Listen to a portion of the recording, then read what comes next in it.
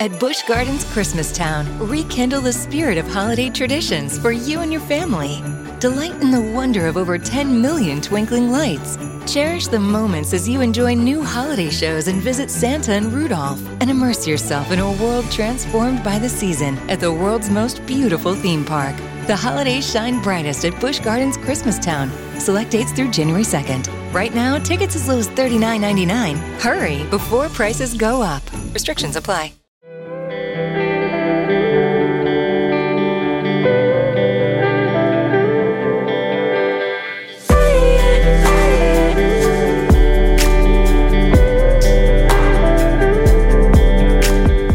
Hey, what's up, everybody? Welcome back to Mile Higher Podcast, episode 172.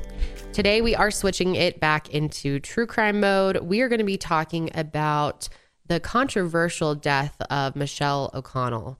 And this one is very interesting. I think you guys will have a lot of thoughts and opinions to share in the comments. You have a lot of thoughts too. I do. Yeah, this one honestly pisses me off. Yeah, me too. And the fact that literally nothing has been done to bring Michelle justice is just absolutely crazy. I mean, you'll see as soon as we get into it that this is just such a messed up mess. Case. Like, yeah, it's a mess. It's just an absolute mess. So much bullshit. From beginning to end. It's unbelievable. But we'll get into that. And we also have a little short, which we haven't really done on our show before yet. But I was approached by the family of a victim named Katie Palmer to talk about her case, and it is a vehicular homicide. So it's not something that we normally talk about, and there isn't that much information that we could do a full Mile Higher episode on it, but this story really touched me. It's something I wanted to share with you guys, and I'm really hoping that a lot of you, please, can help them out because they really just need support. They need people rallying around them on social media and raising the red flag along with them. So I want to tell you a little bit about her story. So I'm going to get into that first. But before we get into Katie Palmer's case, I quickly wanted to thank our sponsors for today, MeUndies, Simply Safe, HelloFresh, ExpressVPN, and Stamps.com. Also, just a reminder, our wellness brand, Higher Love Wellness, we have actually just lowered our prices like 10-20% on all of our products. And this is not a sale. This is permanent pricing that has just changed. Basically, we have taken on shipping and packing that we were having an outside company do before. Yeah, we got our own warehouse. We do. So with having our own warehouse space, we're able to basically hire our own staff, which happens to be friends and family, which is really cool. Yes, it's really cool. And so the discounts that we now have on shipping and packing, we're passing along those to you guys and just making our products even more affordable for you. And also there is a 10% off code for all podcast listeners of Mile Higher Media, and that is code HOMIES. So Homies. Yeah, check it out if you haven't checked out the site in a little while. The prices have dropped quite a bit, and I think, I think you'll be very happy about it. That's HOMIES. Correct. I know someone was trying to type it in homie, like HOMEY. That's not even a word. Well, who knows? I mean, you don't know if I don't know if that's even a slang term in other countries. So some of our listeners were like, homie, what the hell? So I just wanted to clarify, homies. Gotcha. Yes. Now that we've got all of that out of the way, let's talk about Katie Palmer. Yeah, so this case is extremely heartbreaking. Katie Palmer was a very loved member of her community. She was a teacher, and her students are still absolutely heartbroken to this day about what happened, and her family is all, fighting as hard as they can for justice because to this day there has been no justice for Katie Palmer. Her husband, John Palmer, has been really leading the charge for justice, and what they went through together and these moments that I'm about to describe to you are very upsetting. Like, this is really one of the saddest things I've ever heard. So this happened last year, April 21st, 2020. Katie and her husband, John normally would take walks around his neighborhood like often in the morning, early morning. And he wanted Katie to start joining him. So one morning he convinced her to go.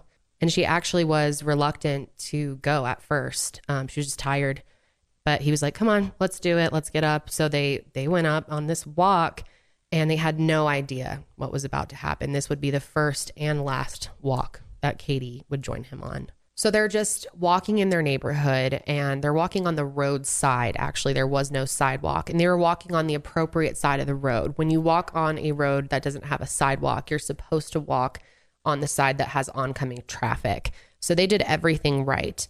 Suddenly, a silver truck, veered over to the other lane into oncoming traffic and actually hit them and sent both of them flying. Obviously, both Katie and John were severely injured. And when John kind of came to and realized what was going on, he had this horrible pain. He said it felt like there was a ratchet around his waist and he could not get up. And then he realized that Katie was lying near him and he could hear her moaning. He said a terrible sound. And he could hear that she was having labored breathing. He said that he heard her take one last gasp of air, and that's when he knew that she was probably gone. John describes Katie as his soulmate. She was a fantastic mother, a great friend to so many people, and just an overall amazing person. John was brought to the ICU. They were actually brought to 2 different hospitals, and unfortunately, Katie was pronounced dead at the hospital. And like I said earlier, there has been absolutely no justice for Katie Palmer. It is unbelievable. And you might think, is that because the person fled the scene? No, they were there. The police came.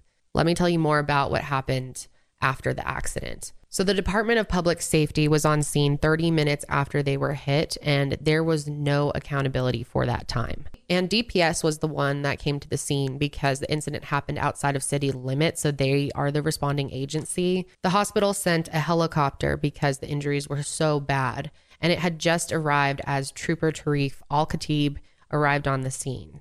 After the troopers arrived, they brought Corey Foster out of his car, and he was questioned about drinking especially. And they stated that there was a strong presence of alcohol on his breath. And Corey changed his story about how much he drank that day multiple times. At one point, he said he had up to 5 whiskeys throughout the day, and then he kept changing his story. At one point, he said the last time he drank was like 7, then it was 8, then it was 9. So there was never a straight answer. They did do a field sobriety test on him, but it was not done until 50 minutes after they had first arrived on scene for whatever reason. The Palmer family has released body cam footage of the interactions between Trooper Al-Khatib and Corey Foster on their Facebook group, and the video reveals a lot. It shows Trooper Al-Khatib conducting a field sobriety test, starting with walking a straight line and then giving Corey a horizontal gaze test. Corey struggles with it and blames it on his work boots. And Trooper Al-Khatib tells him that he understands and takes it into consideration. And he even gave Corey a breathalyzer test, but he didn't show it on his body cam. So no one has seen the actual result. He just recorded it down himself, which it's normally common to show that number. You're supposed to show as much as you can of what's going on your body cam. And the trooper actually said in the body cam footage, "Wow, you must have drank a lot last night because it's still going up from there. You're under the limit, but you still have that in your system many hours later." But he ended up concluding that Corey was not intoxicated, which is unbelievable, especially because they noted that they smelled the alcohol on his breath. So overall, the case was mishandled from the beginning. They never took enough pictures on the scene either. They failed to mark the scene properly, and they didn't question any of the first responders on the scene or even eyewitnesses that saw the incident happen. None of that was done. On Wednesday morning, John and his mother-in-law, alongside a group of Katie supporters and loved ones, gathered outside of the Grayson County Courthouse while grand jurors decided whether or not to indict Corey Foster based on the evidence. And hours later, it was announced that the grand jury decided that they would decline to indict Corey Foster on manslaughter or criminal negligence charges stemming from the wreck. Corey said that he had been blinded by the sun, and he also talked about how it was foggy that morning and there was condensation on his windshield when the wreck occurred, so he never saw them. And what's crazy is Corey actually knew who they were. When he first hit them, he actually got out of the car and started screaming, "Oh my God, I didn't know it was you." So they made that contact. They knew each other. A few small encounters. They weren't friends or anything. And also, the jury should consist of 12 jurors. We all know that. But one ended up calling in sick. and another one pardoned themselves. So they only had 10 people in the jury. John, of course, asked the courts why they were never replaced, but they failed to provide any answer. The grand jury also did not see the entire body cam footage, which does show you a lot.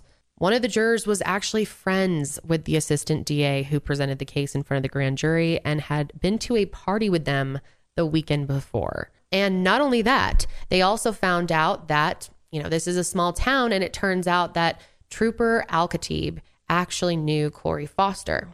And it's alleged that they would hang out together and drink sometimes. So he should have removed himself from the case as soon as he realized Corey was involved, but he didn't do that. The family has asked the DA to hold Trooper Al-Khatib accountable for his negligence and give Katie a fair chance at justice.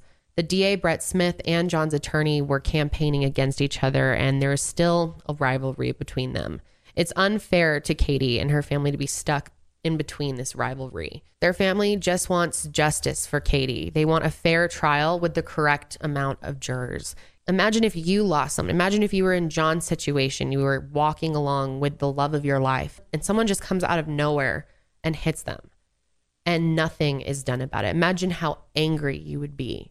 And it turns out that there was so many mistakes made. Breathalyzing him 50 minutes after they arrived on scene, his numbers definitely would have gone down by that point. And he was like right at the limit. There's more information on this case if you're interested on their website, which we will have linked below. The website is justiceforkatiepalmer.com. They are also very active on their Facebook group and are really encouraging anyone who wants to follow along or support them to follow it, because they might have petitions or things that they need done later on. So the more people that can follow them and support them, the better. And I know that it helps so many families with this process, and just getting that support, when you're grieving is super helpful. This happened last year. So if you have any time, we know so many of you are so sweet. I'd really appreciate if you'd go give them a follow and just tell them you're thinking of them, or, your thoughts on everything. And then, of course, they have a Twitter as well, which is at @4_Palmer. Their Facebook group is under Justice for Katie Palmer, but we will also link it below. And I would really appreciate if you guys could follow that. If you want to take it an extra mile, take it a mile higher, you can contact the Grayson County District Attorney Brett Smith at 903-813-4361, or email them at smithb@co.grayson.texas.us. We will have all that information in the description box, along with a pre-typed email that you can use kind of as a base. Feel free to change it up or add your own thoughts or write your own. And their family would be so appreciative. I know all of us out there have had a teacher, at least one in our lives, that really made a difference on us. And Katie was that teacher for a lot of students. And a lot of people are really hurting in this community right now, having no justice for her. And it just seems unbelievable imagine being in this situation. Would you ever think nothing would come of it? Nothing would be done if you were... That's what I can't wrap my head around, is the fact that absolutely nothing was done. Basically, he just got off with... at the very least, there should be manslaughter or something, some type of charge associated. At the end of the day, he killed another human being. So to just chalk this up to an accident when there's clear evidence to suggest that it wasn't just an accident, that, oops, I couldn't see the sun's in my eyes, and to veer across the entire roadway, that just doesn't happen. A sober person's not going to ever do that, no matter what is in your eyes. I think most people understand that you slow down, you pull over to the side of the road if you can't see, and get your situation figured out, not veer off into oncoming traffic and then into pedestrians. It's unbelievable, honestly. And John also talked about how Corey was one of the people in their neighborhood that he had noticed would drive extremely fast up and down that roadway, like just ridiculous neighborhood even speeds. In our neighborhood. People drive way too fast. They do, all over the place. And this is a perfect example of why it matters to slow down in neighborhoods. But I think the alcohol could have played a big part. He drank a lot the day before. He admitted it. And who knows if he would have probably been over the intoxication level for driving if they had done the test right when they got on the scene, and they didn't. And he was struggling with his sobriety test as well. Plus, there are also, I will say, rumors, this is alleged, that he's an alcoholic. And John has brought that up. He's been told by many people that he has a drinking problem. There's a past with him. And so John really feels like they are protecting him. Yeah, I mean, it's pretty clear just from what happened in the timeline as far as the trooper and the fact that trooper knew Corey. And I mean, none of this is really that surprising that it's a small town where, you know, everybody knows everybody. Everybody's got connections, you know, in government and law enforcement. And yet this again, kind of stuff happens all law the enforcement's time. not doing what they should be, which is the right thing, and looking out for the victim in the case, as opposed to just, you know, playing by their own let's rules. hurry up and get this thing closed up and put away and forget about it. And it's just like, I mean, that's what we're about to get into with this next case is very similar to this story in the sense that police arrive and you expect police to do their job. I mean, they literally go to police academy for almost a year to, especially if you're a trooper, you should be an expert on car accidents and how to record those properly, how to deal with DUIs, how to deal with things like that. And just the mishandling of it, I think, is the most angering part. Yeah, I'm sure, especially for John, just like, what the hell? You guys literally didn't even do your job in order to investigate this properly. So I think that's the big issue here, is that it wasn't investigated properly. And now there's other levels of government and law enforcement where, you know, how come this went to a grand jury and the grand jury came back with no reason to charge him. And it wasn't even a fair grand jury. 2 of them were missing. Right.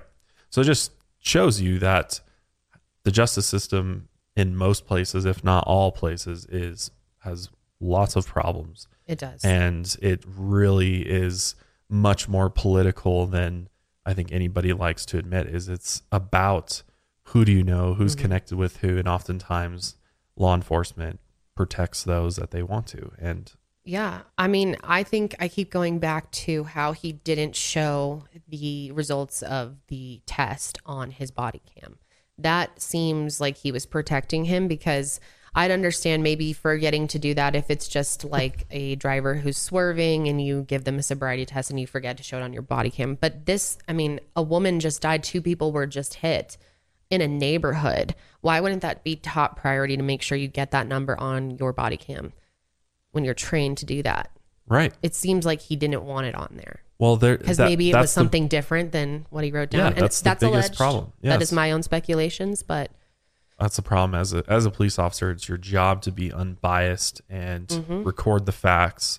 That's literally what you're trained to do. And if you can't be unbiased, you need to remove yourself from the case. Right. Period. Right. And that wasn't done. And that's something that should be reported to a superior, a sergeant, or whoever should be notified that, hey, I know this individual. I don't, and it's your responsibility to do that. That's literally, you say an oath to protect and serve. And like, I feel like so many cops, like once they get into the job, they just completely forget about why they got into this in the first place and what oaths that they took. Yeah. And it becomes more about what's going to be easier for me, what's going to be easier for, this person that I know versus these random people that just had absolute tragedy strike. So yeah, it's very frustrating, and I can't even imagine what it'd be like to lose a loved one in this type of way and then have absolutely nothing be done. I know. Imagine how her children feel and how much more they will feel that pain as they grow older and really understand what that means. Angry. I mean, the anger must be. It's just terrible. So yeah, I was going to say, in honor of, your own favorite teacher or someone in your life that you love, maybe your mother, take a second and contact Brett Smith. It's really important. They are really looking for help. They need help. And, it's fun to annoy these people, guys.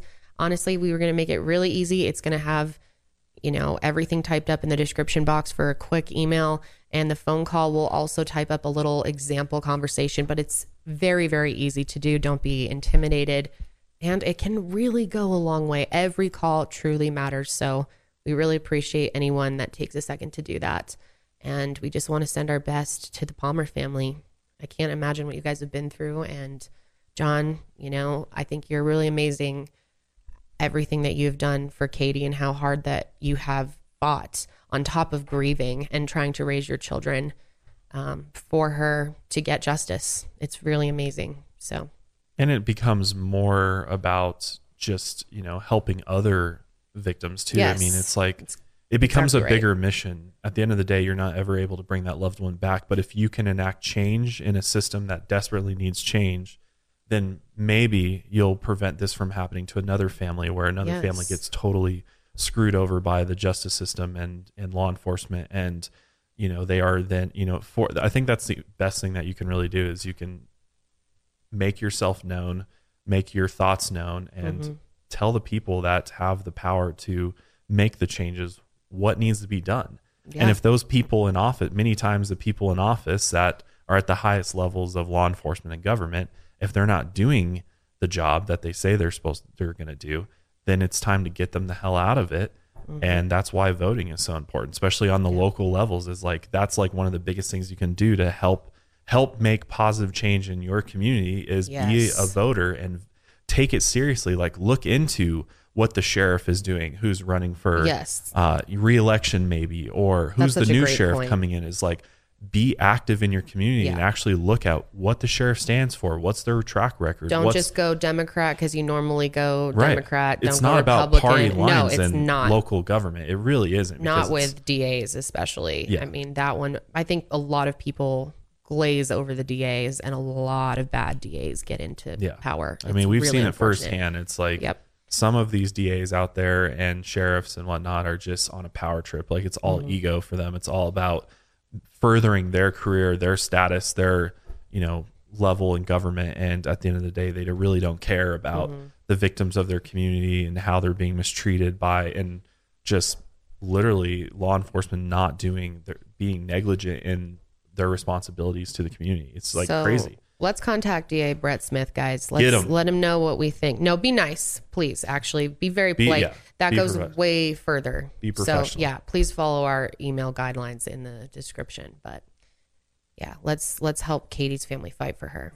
But let's go ahead and switch gears here and get into the absolutely insane case of Michelle O'Connell. And before we get started, I'm just going to give a trigger warning that the subject matter contained in this episode does have to deal with suicide. So just like to let people know ahead of time that is pretty common throughout it.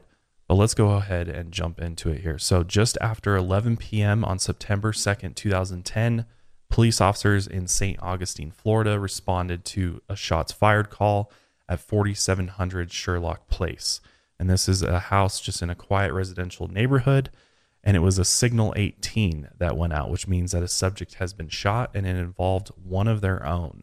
Deputy Deborah Maynard was at a nearby gas station getting coffee with two other officers when they got the call.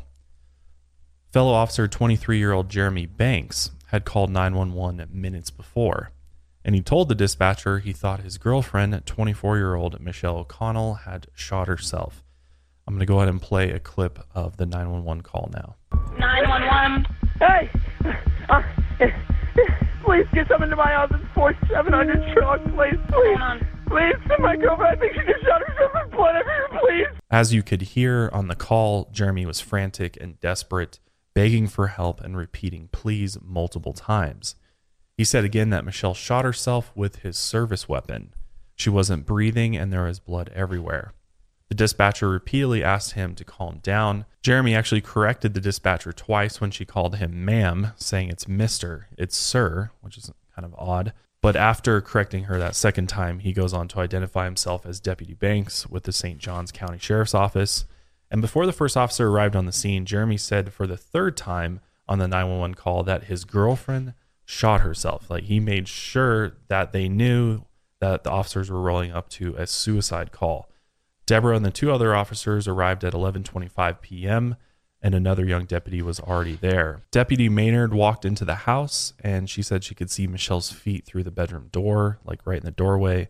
She was lying face up with her head near the bed, and she had been clearly shot in the mouth because the blood was basically running off the sides of her mouth onto the floor. Jeremy's department-issued service weapon, an HK .45 caliber pistol, was on Michelle's left side.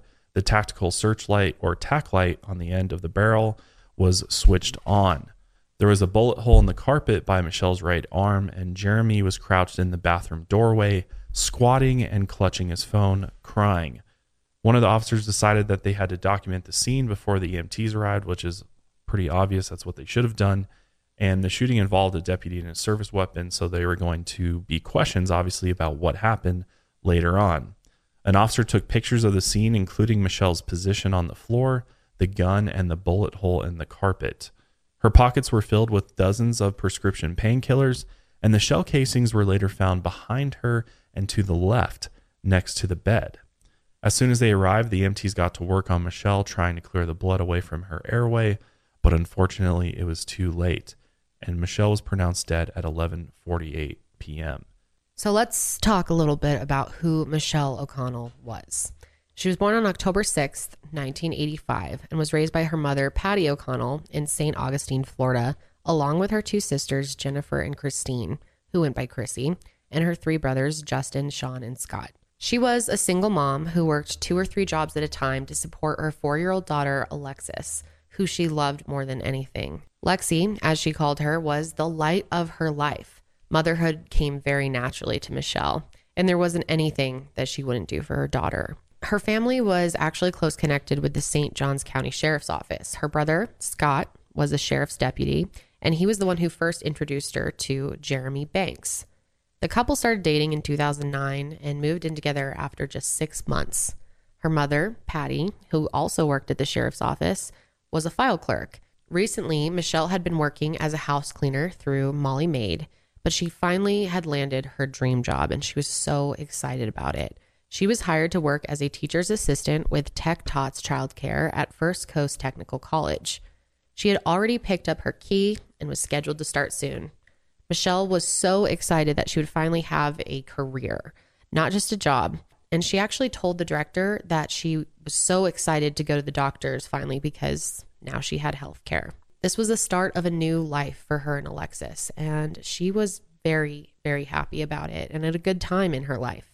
Which all this is super important to understand, that there's absolutely no signs as far as her family is concerned and her friends to suggest that Michelle was suicidal in any way, or that that was even an inclination in her brain at that part of her life. So we're going to get more into the investigation, how all of that unfolded. But before that, we're going to take a quick ad break. When someone first comes in and you see that discouragement on their face, they've tried so many different products, but nothing seemed to work for them. I'm able to take that disappointment and that pain and turn it into hope. You're listening to Mallory, an art support specialist at the Good Feet store. And they try the arch supports. It's a light up moment. You see their face brighten up. They go from feeling discouraged to being happy and hopeful again. For over 25 years, the Good Feet store and our arch support specialist have been helping folks live the life they love without foot, knee, hip, or back pain getting in the way. That's why this job is so important. You're helping people, getting back into the activities that they've wanted to do for a long time, doing the things that they love to do with their Good Feet arch supports. We're able to help them and take them from the pain to the possibilities. And I love it.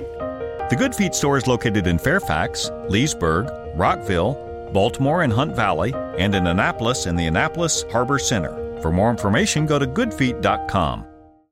You know when you order a new video game, or a golf club, or a blender, and then it arrives at your door, you get a little thrill. Imagine how much more thrilling it is when you order a new car. With Nissan at Home, you can shop for the perfect ride and order it without ever having to go anywhere. Sure beats a golf club or a blender. Buy a new car entirely online with Nissan at Home. Delivered direct from dealer to driveway. Thrill starts here. Services may vary at participating dealers, subject to applicable law. See dealer for details. So on the night of the shooting, Deputy Deborah Maynard brought Jeremy outside while the detectives worked. She could tell that he had been drinking, and when they got outside, she said he started growling like an animal. And then he punched dents into the police car, so that's interesting. Then a male deputy grabbed him and said, "I don't care if you're intoxicated or not, you better sober up." And within minutes, off-duty officers, friends, and family members arrived at the house to support Jeremy. His stepfather, who was a deputy sheriff in another county, held him close, and comforted him. Eventually, he was taken in one of the squad cars to be interviewed about what happened, and the interview was conducted by another officer with a supervisor present, and it was recorded, so we will play that now. My motorcycle's in the garage. I was sitting on it with my head down, and I heard it pop, and I knew exactly what it was, and I ran inside. I started screaming her name. The bedroom door was locked, and I screamed her name again. I heard it go off again for the second time. I think it's important to note that this is definitely not best practice for this type of scenario where an officer is involved in a potential crime. And rather than, separating him and properly taking him somewhere else, or even having another department, somebody that doesn't know him, question him about what happened. It's just basically somebody he works with. So, imagine, if you got in trouble at work and then, you were sent to go talk to your boss about it, who you're friends with and work with on a daily basis. Obviously, it'd be different if, we're talking about a crime versus just a problem at work. But you can see where that conflict of interest is, obviously they're going to already be biased towards Jeremy because he works with them. Yeah. Or I guess you could say that if your boss was your friend or your family member, then it would create a bias situation. Yeah. Again, we're talking about bias with the police and why it matters so much to have unbiased people involved, especially when an officer is involved and was at a crime scene. Yeah. And somebody is dead. As a result of your service weapon going off. So Jeremy said he was alone in the garage sitting on his motorcycle when he heard a pop. He knew right away that it was a gunshot. He ran into the house screaming for Michelle, and she was in the bedroom with the door locked. As he tried to pry the door open, he heard another gunshot. He broke through the door and found her lying there covered in blood with his gun next to her, and immediately called 911. The deputies and detectives who gathered at the house that night all agreed that this was an obvious suicide. Many of them were interviewed later on and said they never had any doubt that Michelle had taken her own life. The local media never reported anything about Michelle's death either. There was nothing to report. It was a tragic suicide, and there was nothing more to it. Deputy Maynard and another officer were sent to inform the family. And first, they told her brother, Scott, the fellow deputy. And after a minute of stunned silence, Scott handed his service weapon and keys to the officer and told them to take these away from him. And then he went with them to tell their mother, Patty, who knew all the officers from working at the sheriff's office. When she opened the door, she was smiling. She was happy to see them. But then they told her that Michelle had taken her own life. And right away, she didn't even believe it. In fact, no one in Michelle's family believed that she would have left her daughter Alexis, that she would have taken her own life. It made no sense. The sheriff's department had only spent a few hours at the scene before ruling her death a suicide. And 2 days later, the cause of death was confirmed by medical examiner Dr. Frederick Hoban, who performed the autopsy. Michelle's sister tried to tell detectives that in the months before her death, Michelle had confided to her that Jeremy was abusive and sometimes violent. According to her, Jeremy had a short temper, especially when drinking and during family events. And one Thanksgiving, Michelle's oldest brother, Justin, had kicked him out after he had started a fight. Started a fight on Thanksgiving. Let's think about that type of person, okay? Jeremy refused to leave, but when Scott realized he had brought his service weapon to Thanksgiving dinner, he insisted that he leave. Because Jeremy was a deputy with the same department handling the case, Michelle's family wanted an outside investigation conducted by the Florida Department of Law Enforcement, the FDLE. A lieutenant met with Patty and other family members and told them that the sheriff's office was better equipped than the FDLE and assured them that they would do a much better job. When the family pushed back, the lieutenant got offended. He said, "I feel like this is a damned inquisition on me. I haven't done anything wrong, guys. The sheriff's office hasn't done anything wrong."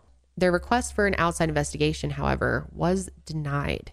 This decision was made by the St. Johns County Sheriff, David Shore, who is a powerful and well-connected elected official who was extremely protective of other officers. Michelle's family truly believed that there were decisions being made to protect Jeremy and to protect their department, not to get to the bottom of what actually happened that night. The forensic evidence that was collected at the scene was never tested. That's so crazy. Isn't that? It's just like, why not? Why not test it? Even if Why you're do you think? absolutely convinced. Yeah, exactly. Why do you think? Officers never canvassed the neighborhood either to find potential witnesses. Which there were other witnesses to what happened. There was actually a neighborhood witness that heard, help me, Yep. coming from the house before 2 shots went out. Isn't that unbelievable? And the cops never even bothered to go ask anybody. Nope. And they didn't check Michelle's cell phone records or interview friends and family to find out if she showed any signs of being suicidal. They just assumed that she was. And within a matter of hours, police had decided what had happened. They said that there were no bruises on her body, so there hadn't been a struggle. They concluded that there was no way that she just stood still and let someone shoot her in the mouth. The only reasonable explanation to them was that she had done it herself. Michelle's family was obviously heartbroken, that they had lost her. They loved Michelle. She was so loved by so many people, and they couldn't believe that she was gone and that nothing was being done to get to the bottom of it. On September 9th, 2010, her friends and family gathered for a graveside service to say their final goodbyes to Michelle. And together, they decided that they were not giving up without a fight. Because no one in the family believed that this was suicide at all. They were like, this was clearly done by Jeremy, and he's just getting away with it. Yep. So one of the most obvious steps the police failed to take was piecing together the timeline of Michelle's last day, which could have been easily done by just talking to a few key witnesses and taking a look at her cell phone records. But why not? Yeah. It's just like, well, I mean, what doesn't make sense to me is that you're literally trained to treat every scene like it's a homicide until you prove it otherwise. Like that's the approach you're supposed to take, is to say, okay, this person was murdered by this person that's here until we can prove that he wasn't, or that that person didn't murder them. That's what's supposed to happen, but that doesn't happen so often all across the country. Because he's one of their, the fellow brothers, sisters in law enforcement, they just take his word for it. And they're like, oh, Jeremy would never lie to us. He would never cover up something. So clearly that's what happened. That afternoon, Michelle met her sister Chrissy at her place, and they had lunch together. During lunch, Michelle said she was planning to break up with Jeremy that night and had been looking for her own place for her and Alexis, looking at some apartments to move to. Chrissy knew that Jeremy had been violent with her in the past, and she was worried something might happen. Michelle didn't expect him to take it well, and said there was definitely going to be a fight, but she was prepared for it. She had paid for concert tickets for that night, and she said she wasn't going to miss it. So after the show, her plan was to break up with Jeremy and then go on to start her new life and her new job. Here's a clip of Chrissy actually talking about this whole conversation. She said, in true Michelle fashion, I paid for the tickets. I'm going. I'm breaking up with him. I'm starting my life over. And, I'm more sensitive. And she said, I'll be fine. Later on, Michelle left Alexis with Chrissy and planned to pick her daughter up later. She then went to St. Augustine Amphitheater with Jeremy and her brother Sean to see the band Paramore perform. The place was packed, and while the band played, Michelle and Jeremy argued. They had started arguing before the concert, and it just never stopped. And when Sean saw that Jeremy was determined to not have any fun, because there's actually a photo of him just literally mean mugging the camera, acting like he's having an absolute terrible time there, he asked Jeremy to switch seats so that he could sit with his sister and they could enjoy the concert. Dude, look at that face. Yeah, it's honestly a scary face. Evil. Yeah. God. She's like trying to smile. Oh, that's terrible. It's just like literally setting the tone for what's going to happen later. But once she was away from Jeremy, Michelle was in a much better mood, and she and Sean enjoyed the show. During the concert, Chrissy received a series of odd texts from Michelle that said things like, promise me one thing, Lexi will be happy, that no matter what, Lexi will always be safe and loved. Chrissy was very alarmed by these texts and texted back, what's going on? I'm scared. But Michelle just answered that she would be there soon to pick up Alexis. She also texted her brother Scott, Lexi never forget. On the drive home, she broke up with Jeremy as planned. Whenever she said, I'll have my stuff out by this weekend, and I said, are we breaking up? She said, yes. I was like, all right. And we were talking about it. And I raised my voice, she raised her voice, we argued. But we got to the house, we were fine. According to him, they argued in the car and things got heated. But by the time they got to the house, they had both cooled off. He stayed outside in the garage while she packed her things, and a few of his friends stopped by and stayed out there with him for about 10 to 20 minutes or so. While his friends were there, Michelle actually came out of the house to get her makeup bag from the car, but then went right back inside. After his friends left, Jeremy claimed he heard the first gunshot and rushed inside.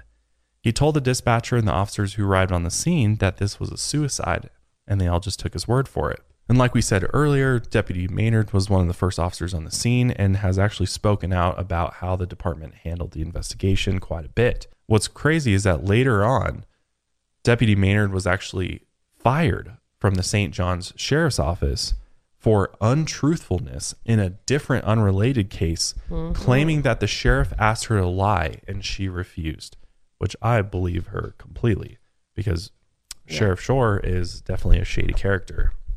Also, according to Deputy Maynard, every scene should be treated as a homicide until that is proven false, because that's what they're trained to do, and that the scene should have been locked down and evidence collected and tested to basically prove whether or not it was a homicide, and that the officers, in fact, should have canvassed the neighborhood looking for witnesses, and Jeremy should have been taken right to the police station to be interviewed and photographed in a controlled environment, not in the back of a squad car. Instead, he showed up at the station 12 days later to be interviewed again, officially on the record. And in the video, it's clear that he was being treated like a colleague and a friend and not a potential suspect. Here's a clip of that. Comfy spinny chair, not the suspect. I already read the report. I know I probably shouldn't have, but I just wanted to know what was done on the other side. You know that's only minimal. It's only the basics. Tell me where you saw things. At the start of the interview, he admitted that he had read the report on the case, knowing he wasn't supposed to, so he already knew everything about the investigation, which is absolutely insane that they just were like, oh, he has access to the file basically on the incident that happened. So it'd be very easy for him to manipulate his story, to actually be able to answer all the questions that they ask him in a way that doesn't basically implicate him in any sort of way. However, a few officers later on revealed that they had doubts about the scene that night, and one admitted to thinking that this is not good for Jeremy. Family members questioned why Jeremy didn't check Michelle's pulse or try to administer CPR. Because if you're, even if it's your ex-girlfriend that just broke up with you, I think most normal human beings in this situation would rush in and try to help do anything to save that person, even if they had, attempted to take their own life. But he didn't do any of that. Nope. And his attorney claimed that he wasn't acting like a deputy in those moments, because that's what he should have done as a deputy, is administer aid, but that he was just in shock and not thinking clearly. So that may or may not be true. The attorney also admitted that Jeremy didn't always secure his service weapon like he was supposed to. He just took off his holster and left it out sitting. This is one of the craziest things to me about this whole case, is the fact that the gun was in a retention holster, which is literally made so that a person can't just walk up to a police officer, pull their gun out and shoot them or use it against them or steal it or whatever. But in fact, it requires 3 fingers in order to actually pull it out. And all holsters, there's a bunch of different types of holsters and they're all different. But that safety mechanism is specifically there for the officer, so that basically only the officer has the ability to pull the gun out of the holster. And it is actually, I've actually used one of these before, and it's actually way harder than you would think to pull this gun out of the holster. Really? You have to actually administer serious pressure. It's oftentimes confusing, and you have to not only press buttons on the holster, but you have to rock the weapon back in a certain angle in order to even pull it out. So a person who's not familiar with these holsters would most likely struggle significantly with this in order to even get it out of the holster at all. So it seems very unlikely that somebody who is going to take their own life would choose to use a service weapon that they have no idea how to use and pull out of a holster. Totally. Yeah. Just doesn't make any sense. No. There were also several other aspects of this case that her family questioned. Because the gun was found on her left side, she would have had to shoot herself with her left hand, but Michelle was right-handed. That right there is big question mark. Yeah. Detectives on the case said that she was likely trying to figure out how to use the gun, which is why she took a practice shot into the carpet. Practice shot. That's unbelievable. And their reasoning is oh, well, in some suicides, the person that is going to take their own life with a gun fires a shot to make sure it works before actually doing the fatal shot. And I'm like, I'm sure some people do it happens, but that just seems like that's a pretty broad generalization to make with virtually no evidence. And just assume that that is 100% what happened. Right. And why, it doesn't make any sense. She was just, why would she risk knowing that this is Jeremy's service weapon? I'm going to first fire off a practice shot before doing the fun. Makes no sense at all. And just the timing of it doesn't make sense. I mean, she just like broke up with him. Right. And let's not forget, she's about to start this wonderful job. Why would she all of a sudden walk inside after a concert while him and his friends are outside? She doesn't know that the friends have left and just do that. Why? Like, none of it makes sense. No, all of the no story. evidence to support her doing that at all. And it just, with or without evidence, common sense just tells you that why would anyone do that? Just doesn't add up. Yeah, it doesn't. And this doesn't add up either. So the pill bottles found in her pockets were not hers. They were Jeremy's prescription, which were shoved in her purse. But the autopsy report shows, or the toxicology report showed, that there was no drugs in her system. So detectives said she must have made a snap decision to decide to shoot herself instead of overdosing on pills. What I think is that I think these pills were likely planted on Michelle to make her look like she was just crazy out of control, on the verge of, suicidal. She's got maybe she pain tried pills, stealing his pills, and just make her look as bad as possible. Because likely. I agree with you. Yeah. That's probably what happened. Because nothing about how Michelle was acting in the weeks leading up to her death or that night pointed to someone who was planning to die at all. Again, she texted Chrissy that she would pick up Alexis soon that night. Yep. And she had plans with a friend. She was going to go hang out with her friend later that night too. And she's just going to leave her daughter? Just split-second decision, decide to take her own life? Absolutely not. An appointment book found in her car showed that she had signed up for CPR training that was scheduled to start just 2 days after her death for her new job at the daycare center. So that's very weird too. According to detectives, there was no evidence of a struggle, but Michelle had a bleeding cut over her right eye, and this was dismissed as well. Each time her family had a question about the evidence, the sheriff's department just dismissed their concerns and explained it away with their just generic reasonings for why it was a suicide, with absolutely no evidence to back it up. For 4 months, Michelle's family was rallying, protesting, posting, blogging, and doing nonstop calling to put pressure on the sheriff's office. Finally, Sheriff David Shore agreed to allow the state investigators to take another look at the case. He brought in Special Agent Rusty Rogers from the Florida Department of Law Enforcement. And right away, Rusty found 2 women who lived in the neighborhood who had heard noises coming from the house that night, as Josh mentioned earlier. Both witnesses heard a woman yell for help, followed by the gunshot. A woman yelled for help again, and then after the second gunshot, everything was silent.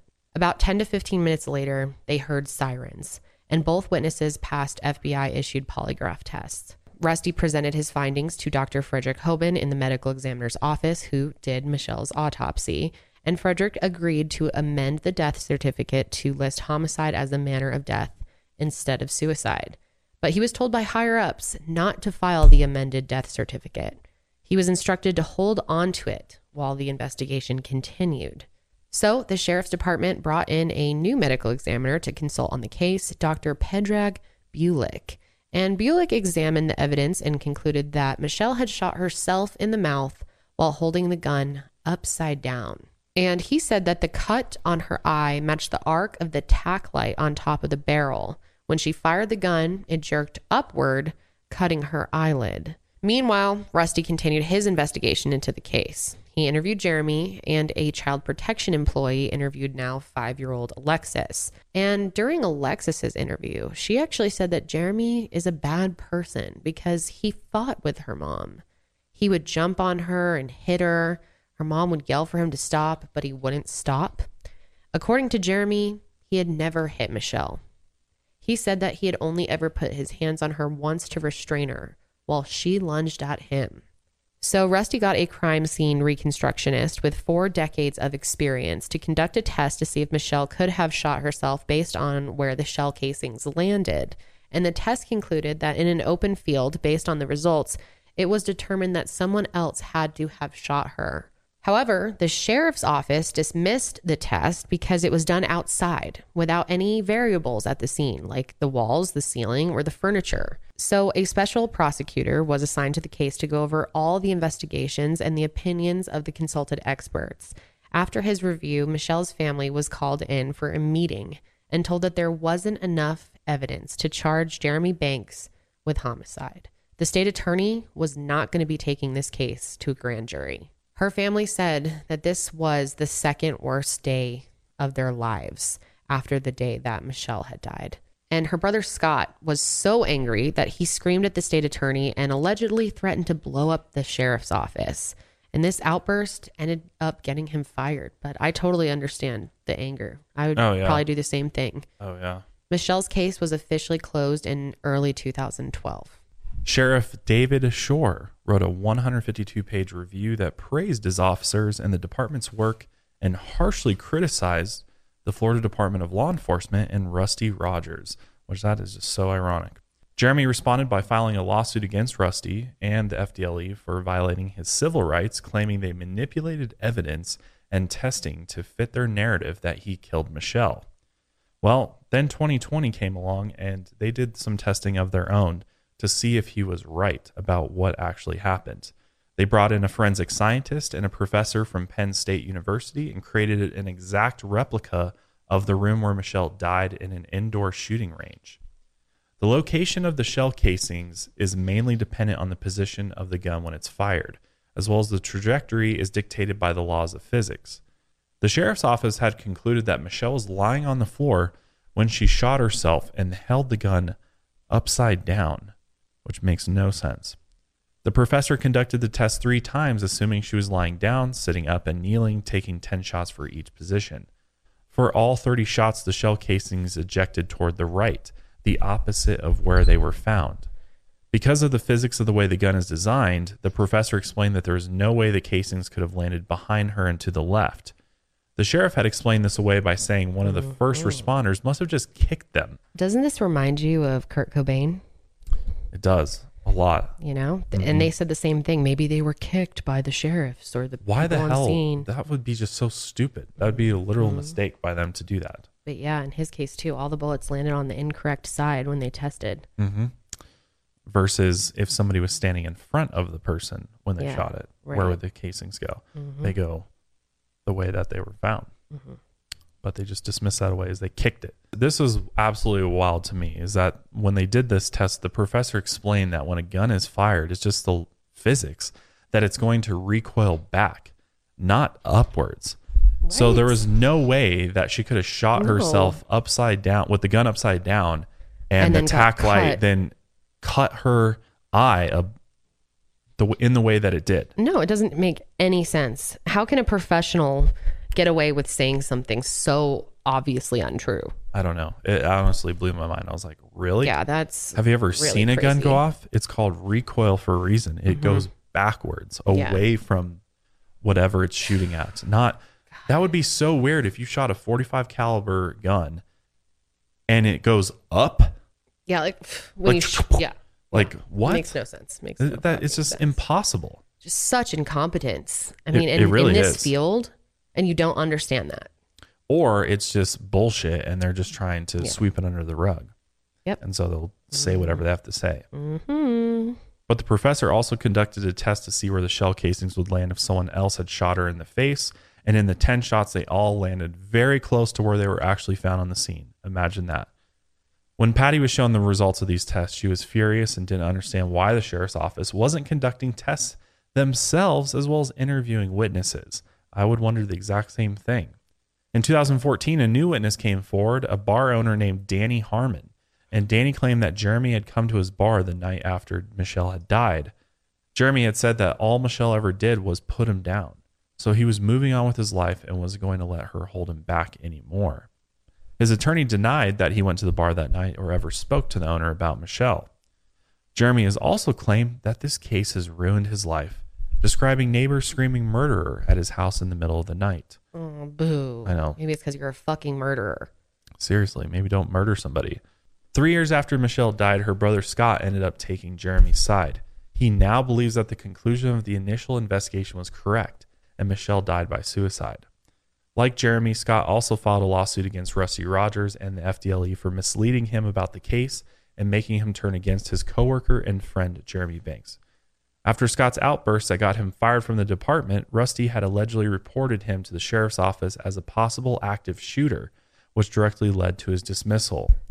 Rusty had already been investigated by the state attorney on a criminal complaint for how he treated Scott, but no charges were filed. He was also cleared of wrongdoing by the FDLE internal affairs investigation, but it was noted that his work in this case was substandard.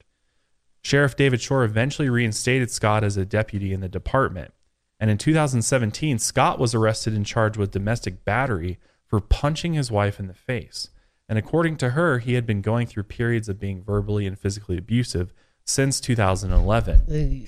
So since taking Jeremy's side, Scott has been estranged from his mother and the rest of his siblings, who still strongly believe that Michelle was murdered. Isn't that such a strange turn of events? It really is. It's crazy. I did not expect that from Scott. God, that's horrible. I know. Well, it seems like he's got a lot in common with Jeremy. Oh, man. And just the type of person that he is. Really sad. But let's get into some of the recent developments that are happening with this case, as well as just the aftermath of the whole thing. But before we do, we're going to take one more break. We'll be right back. This year, make your holiday dreams come true at TJ Maxx, Marshalls, and HomeGoods. The shelves are super stocked and the prices totally rock. Cashmere sweater for mom? Check. A remote-controlled car? Check. The perfect handmade chessboard for your genius BFF? Check and mate. And that's just the beginning. Stores near you are packed with amazing gifts, so you'll spend less and gift better. Endless selection, great prices all season long at your TJ Maxx, Marshalls, and HomeGoods. The $2 Small McCafe is the answer to your day. The question is whether you go with a rich caramel frappe paired with a warm cinnamon roll, a sweet caramel macchiato paired with a blueberry muffin made with real blueberries, or a hot chocolate paired with a classic apple fritter. Don't worry, there's never a wrong choice. Price and participation may vary, cannot be combined with any other offer. So during the state's investigation into Michelle's case, her mother, Patty, asked for permission to exhume her daughter's body. And she was granted permission, but then never heard about it again, and nothing ever happened. So in 2016, their family decided they would take matters into their own hands and start the process themselves. They had Michelle's body exhumed, and then they commissioned for a second autopsy by Dr. William Anderson, who's a forensic pathologist and former deputy chief medical examiner for Orange County, Florida, who had conducted between 8,000 and 9,000 autopsies in his career. Wow. And when he looked at an x-ray from the initial autopsy, he was shocked by what he saw. It turns out Michelle's jawbone had been fractured, and it was in 2 pieces. The family had been told that she had no other injuries. Dr. Hoban knew about the fracture when he did the first autopsy. It was impossible to miss, but he only included it in his field notes, not the official report. Just complete negligence. The force of a gunshot wound to the head can cause mandibular separation. Dr. Anderson explained that if that were the case, her teeth, gums, and the floor of her mouth and other soft tissue would have been severely damaged, but none of them had any damage at all. There was a question of why there were no bruises outside of her jaw if she had been hit, but he said that in his experience, if a person dies very soon after an injury like this, there's often not bruising. And this new update about Dr. Anderson's findings actually made national headlines. According to Dr. Anderson, he said that there was just a hole in her tongue and there was no other damage to her mouth. So basically the other medical examiner, Dr. Hoban, he said that it was actually the gunshot that actually split the jaw. Mm-hmm. And the fact that he didn't put on the official report just screams to me that, this was a part of a cover up of some kind to kind of leave this off the radar, because he knows, he's a medical examiner. He's the same education as Dr. Anderson, that in this case, that's likely not what happened. It was likely a hit to the jaw prior to the shot being done that in fact broke her jaw into 2,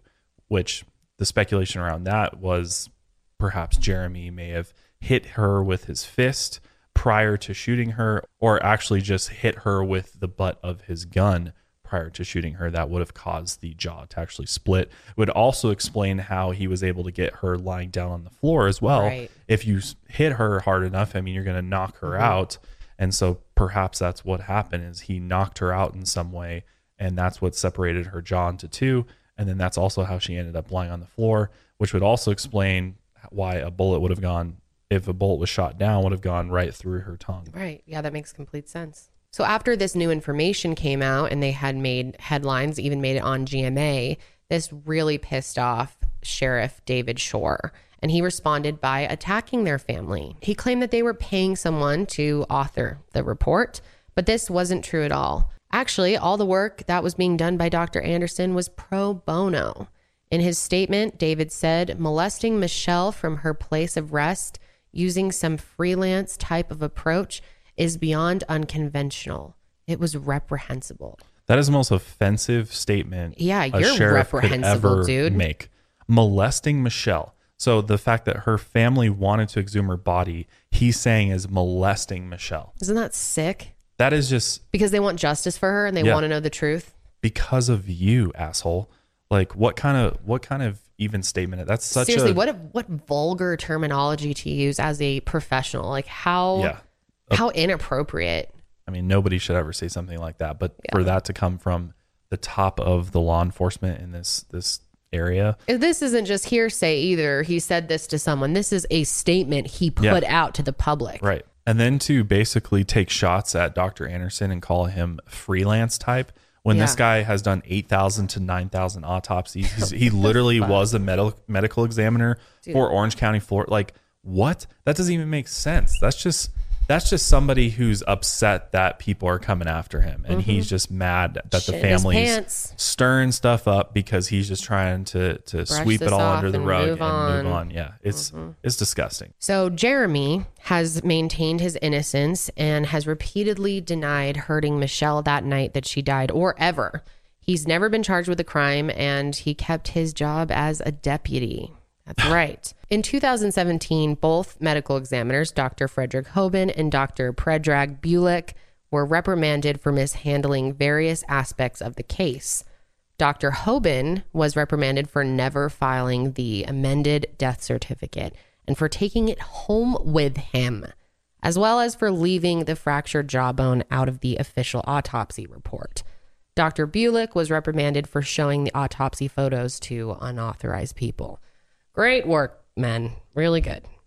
This was a small victory for the family, of course, but they weren't done fighting for justice. Then in the spring of 2018, a judge dismissed Jeremy's lawsuit against Rusty Rogers and the FDLE, determining that there was probable cause to investigate him. Michelle's family wants the governor to assign a new special prosecutor, and they want Jeremy to be finally charged with Michelle's murder. They're also fighting to pass a law that would prevent law enforcement agencies from investigating one of their own, which would be great to have. Deborah Maynard ran against David Shore for sheriff in 2016, giving him a challenger for the first time in 2 elections. And she hoped to bring change, accountability, and transparency to the sheriff's office. She opposed David on the controversial issue of mandatory body cameras for police officers, which Deborah strongly supports. David won the election, though, with nearly 86% of the vote, and credited his officers for the win. He retired from the position, however, in the 2020 election cycle. Michelle's case has been closely followed by many in the true crime community, including private investigator Eli Washtok. Eli, who was a mechanic with 2 kids who used they, them pronouns, was inspired to work as an independent researcher to get justice for Michelle and her family. And they were making quite a bit of progress on their investigation. In August 2018, Eli requested crime scene photos from the St. Johns County Sheriff's Office, and that request was granted. And they picked up a disc on August 30th, 2018, and paid $7.50 for it. A few months later, on January 30th, 2019, Eli sent their 15-year-old son to stay with neighbors in a condo 2 floors below. Eli lived in the gated community of La Terra condominiums near the World Golf Village Resort in St. Augustine, Florida. And according to Eli's sister, they had noticed multiple people watching them from the resort earlier that day and was worried something might happen. When their son walked in, he noticed that Eli had been shot. And sadly, Eli ended up passing away from this gunshot wound. And when the police came, they really didn't have any idea where to start. There was really no evidence to go off of. And their death was ultimately ruled a homicide and has still not been solved to this day. Patty O'Connell feels strongly that Eli was killed for investigating her daughter's case, and Eli's father also agrees. And because of a conflict of interest in St. Johns County with Michelle's case, the Putnam County Sheriff's Office, located about an hour from St. Augustine, was brought in to investigate Eli's murder, and you can just imagine how well that's going. It's not going well at all. There's literally no updates with that as of right now. And there's no way to prove that there's any connection with their death to Michelle's.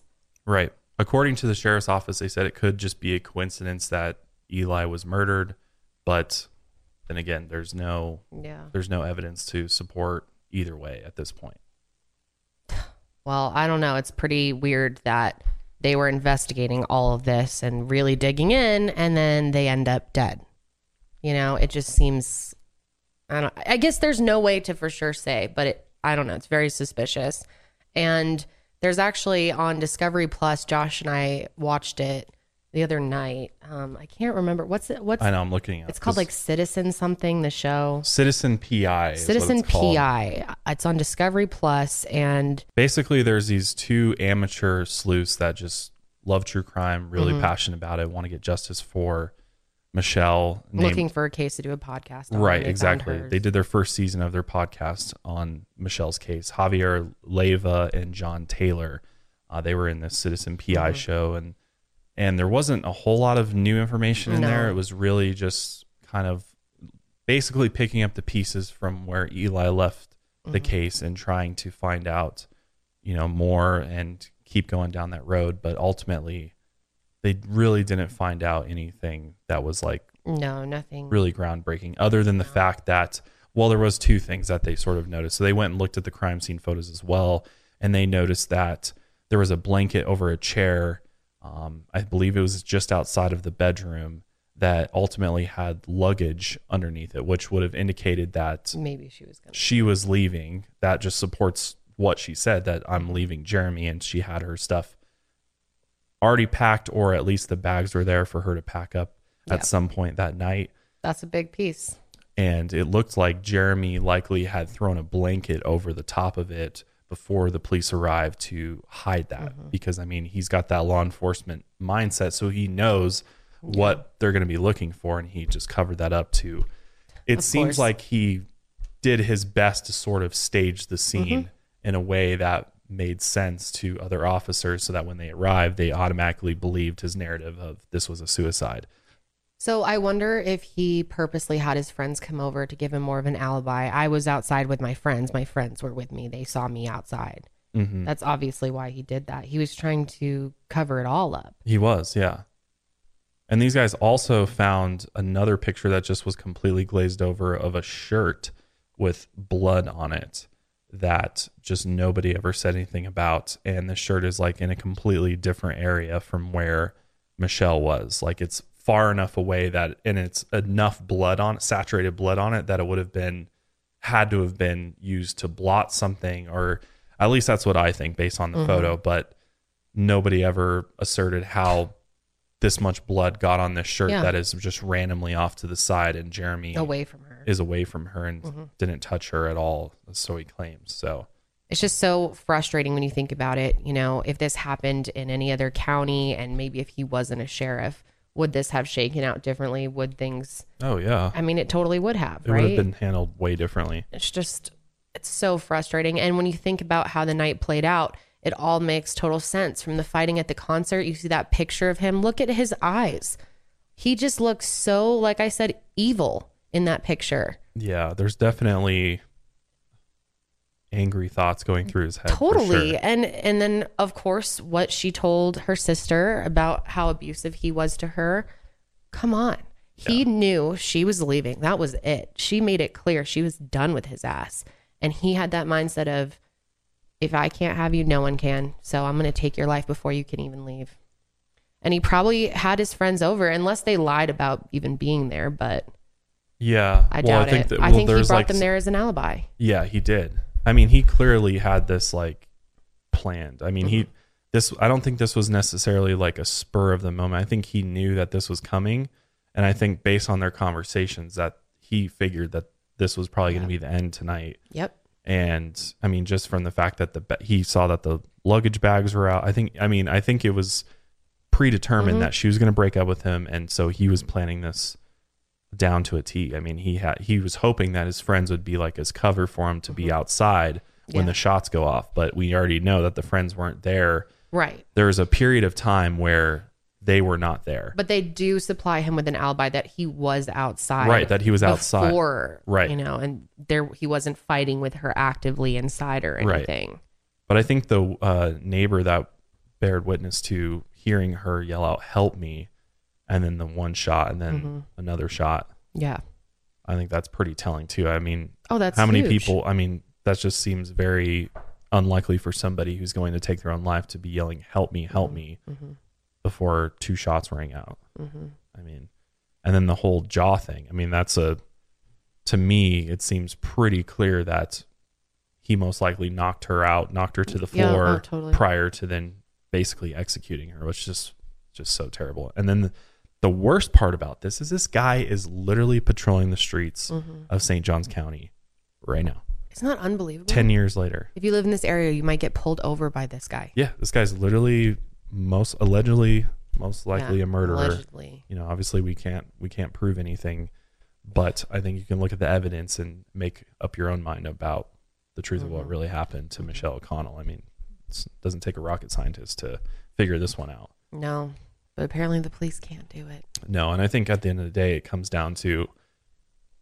first of all, the sheriffs have way too much power, and you know, especially county environments, and just their power over, you know, everybody from the prosecutor's office all the way to even who sits on the grand jury. I mean, our justice system is set up so that it's, you know, supposed to be a fair for everybody, right? You're supposed to have this fair trial. Everybody's got their fair shot in court. And that's really all that Michelle's family wants, is they just want to see him have his day in court. Yeah. And have the evidence presented, all of it. Bring in the witnesses. Let a jury decide. Because I think if you presented everything we just talked about in this episode to an unbiased grand jury, I think you would most likely get an indictment. Especially if they could, you know, I doubt they can use the data from 2020's experiment, but if they could conduct something similar and present data like that about the shell casings, I think that would. Somebody on the law enforcement side should have done a test. I mean, they did their test if she was holding the gun on herself upside down, and that was the only sort of test they did, where the medical examiner was like, "Oh yeah, this is how it was done." But it literally makes no sense. And a medical examiner is not going to be an expert on how a gun works. Why is he giving the demonstration? It should be somebody who's got the knowledge and experience with weapons to know how they work. And that's just what blows my mind, is that I know there's not a doubt in any of their minds deep down that this was not done by Jeremy. And in fact, it's about covering up and protecting their own. I mean, that's what they do. And we've seen it in so many cases where. So that's really the culture that's set, like, you protect your own. Yeah. So do they ever set anything about you will also hold each other accountable? Is that part of it? It's a double standard. That's the thing about it, is it's very hypocritical, because what they teach you in academy is totally different from what's actually happening on a day-to-day basis in many police departments and sheriff's departments across the country. Is that it's like you are in this brotherhood, sisterhood with all these officers, and at the end of the day, the number one thing that trumps everything else is that you protect a fellow officer. You always make sure you and your fellow officers go home every night, and that's it. And literally, Deputy Maynard even said that. Literally, they're telling you that if you see another officer do something wrong, don't say anything about it. Like, that's what superiors were telling him. So that's the problem with the police departments, is that for every good officer, there seems to be a few bad apples in there that are just not doing it the right way and not upholding the oath that you're sworn to when you become a law enforcement officer. I mean, the amount of power that you carry is immense. And the fact that everybody's not held to that standard, and that it really comes top down too. if your sheriff is setting the tone that this stuff's okay and that we protect our own and stuff, that gives your officers the idea and feeling that, oh, if I mess up, my boss has got my back.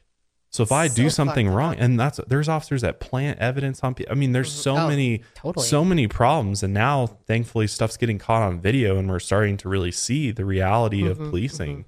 And it's in a really, really bad place. I think the reason why there's so many unsolved cases and there's so many just no movement on cases is because of sloppy police work and sloppy police leadership. Really. And just to be clear, you're not saying all police officers, of course. There are departments out there that are really setting a great example. Good officers, and I've met many great people who are in it for the right reason and really do care about what they're doing. And there's obviously officers that give their life to stop mass shooters. There's officers that jump in the line of fire. That is what the job is. That's what it should be about, is protecting and serving at whatever cost, where you are literally, you take an oath to protect the citizens of wherever you're serving to the point where you would take a bullet for them. Yeah.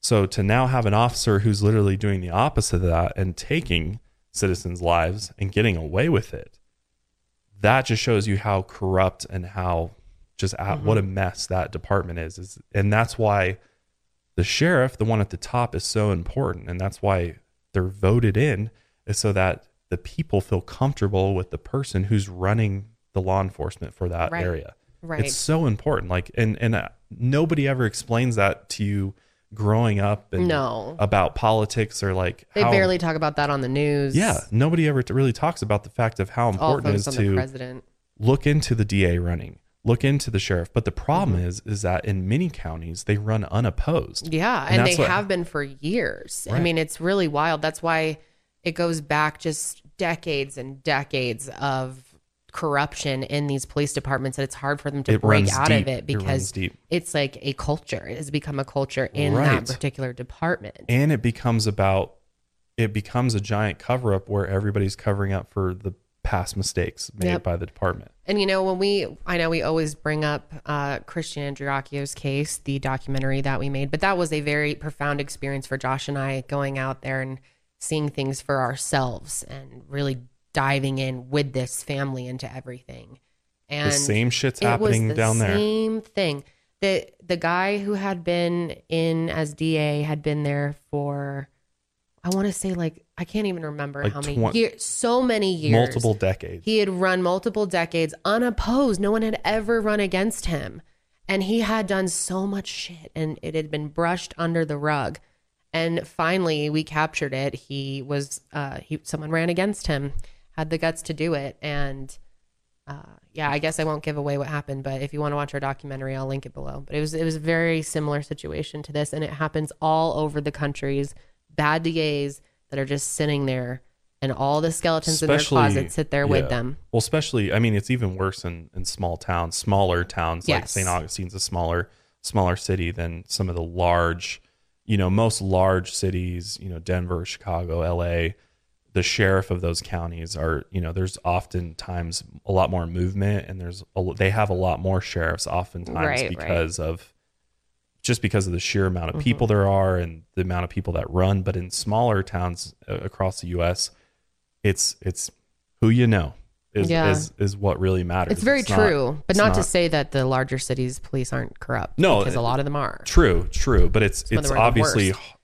Yeah, it's obviously it works a little bit different because it's still very political. It's still about who you know. But when it comes to small towns, like if you're not in the know, then why even run for office? Because you're going to lose to whoever the person that's in office who has been in the community. Everybody knows him, and he's kind of putting on this whole, front for everybody. And just the name they know on the ballot. They're like, oh, I know that guy. Well, and it comes down to, because when you run for sheriff, you do have to run as a Democrat or Republican.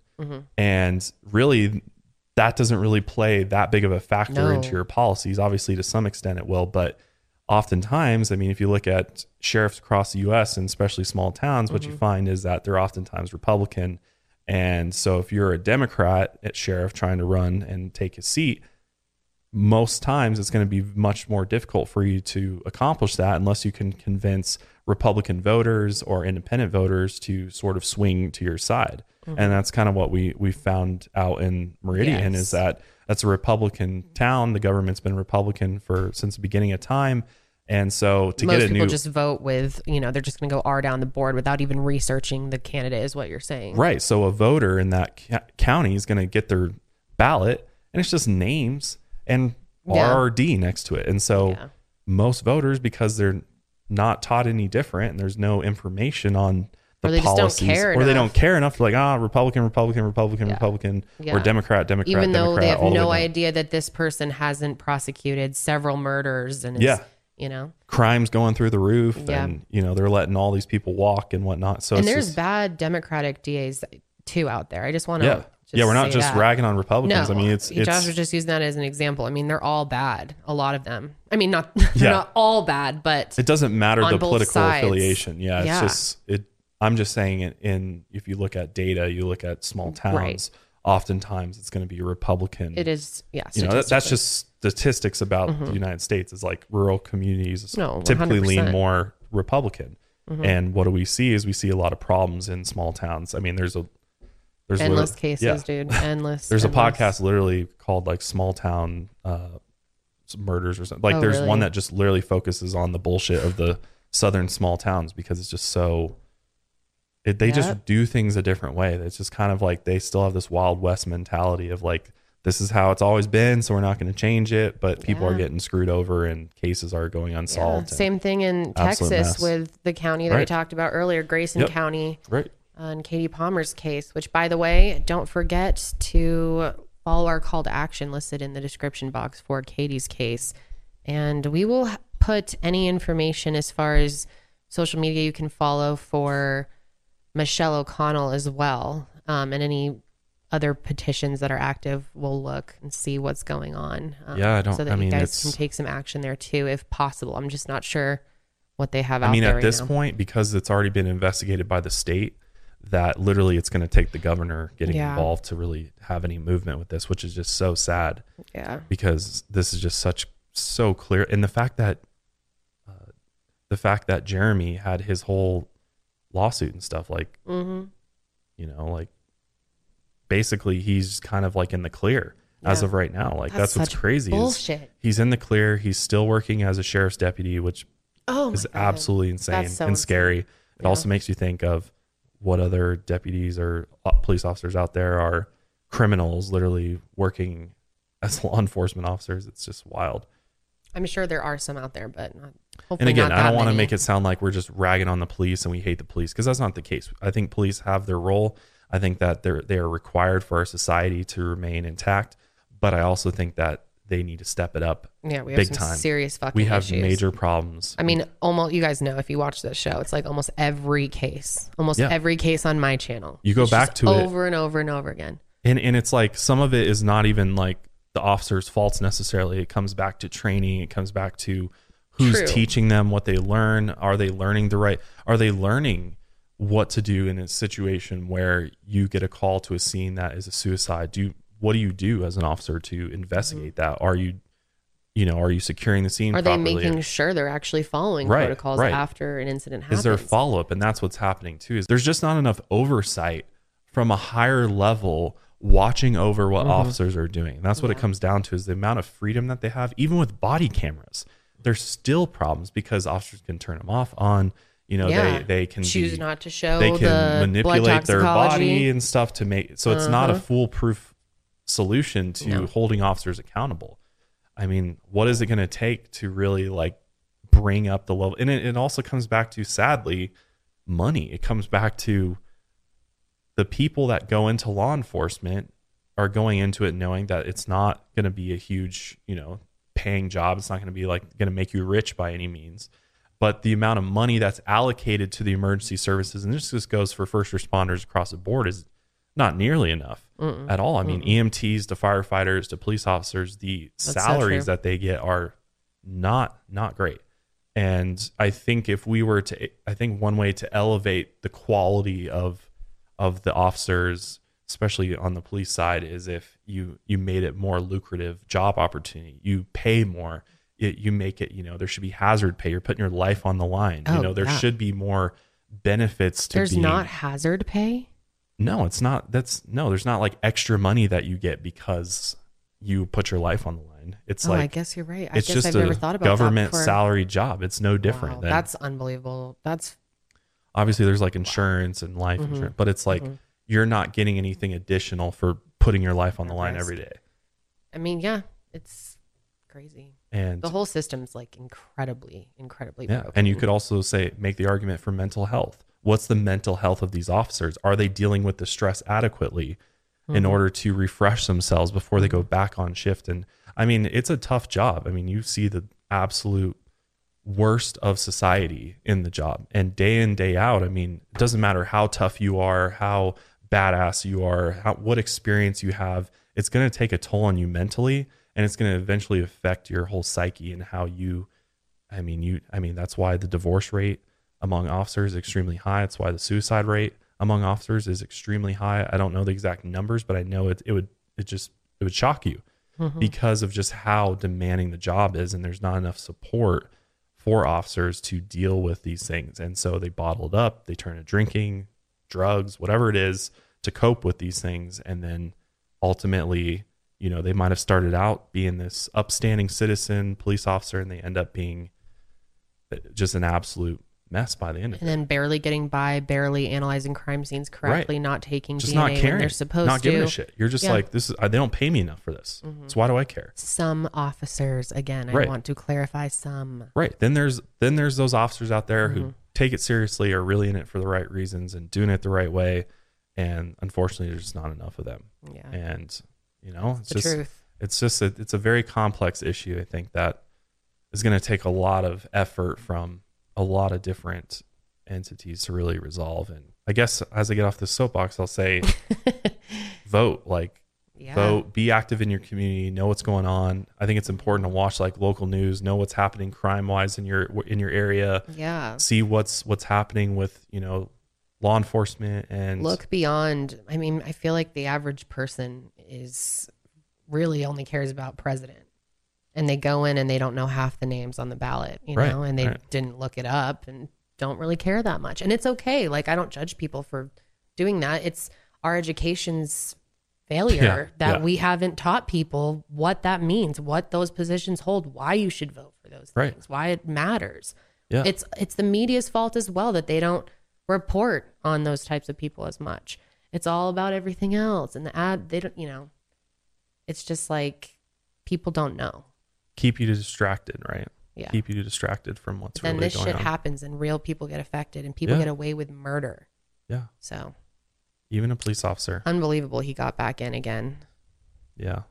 All right. Well, this episode is getting quite long, so we're going to go ahead and wrap it up. We will have another true crime episode for you guys next week. And is there anything else you'd like to say, Josh? No, I think I've spoken all of the thoughts that I have. Wow. He has spoken all of the thoughts that he has. That you heard her. I could first, go on people. and on, honestly, though. If you want to hear me rant, maybe I'll get on a live stream or something someday. But why don't you just go in the house and start a live stream? It's just one of those things. It just makes me so mad to see this happen. I mean, especially the police officer literally still working when he likely murdered somebody. I know it's hard to crazy. Even it's what do you even do? There's nothing you can even do. Imagine how their family feels. Yeah, dude. I couldn't even imagine being Michelle's family. I mean, either. I'd be so angry. But yeah, let us know what your thoughts are on this case, and as well as Katie Palmer's case. We'd really love to hear what you have to say. We'll put all the information for the cases in the description below or the show notes. But that is it for us today on the Mile Higher Podcast. If you enjoy the show, we appreciate it if you subscribe to us on YouTube and Apple Podcasts. It does really help us out. But until next time, keep on taking your mind a mile higher.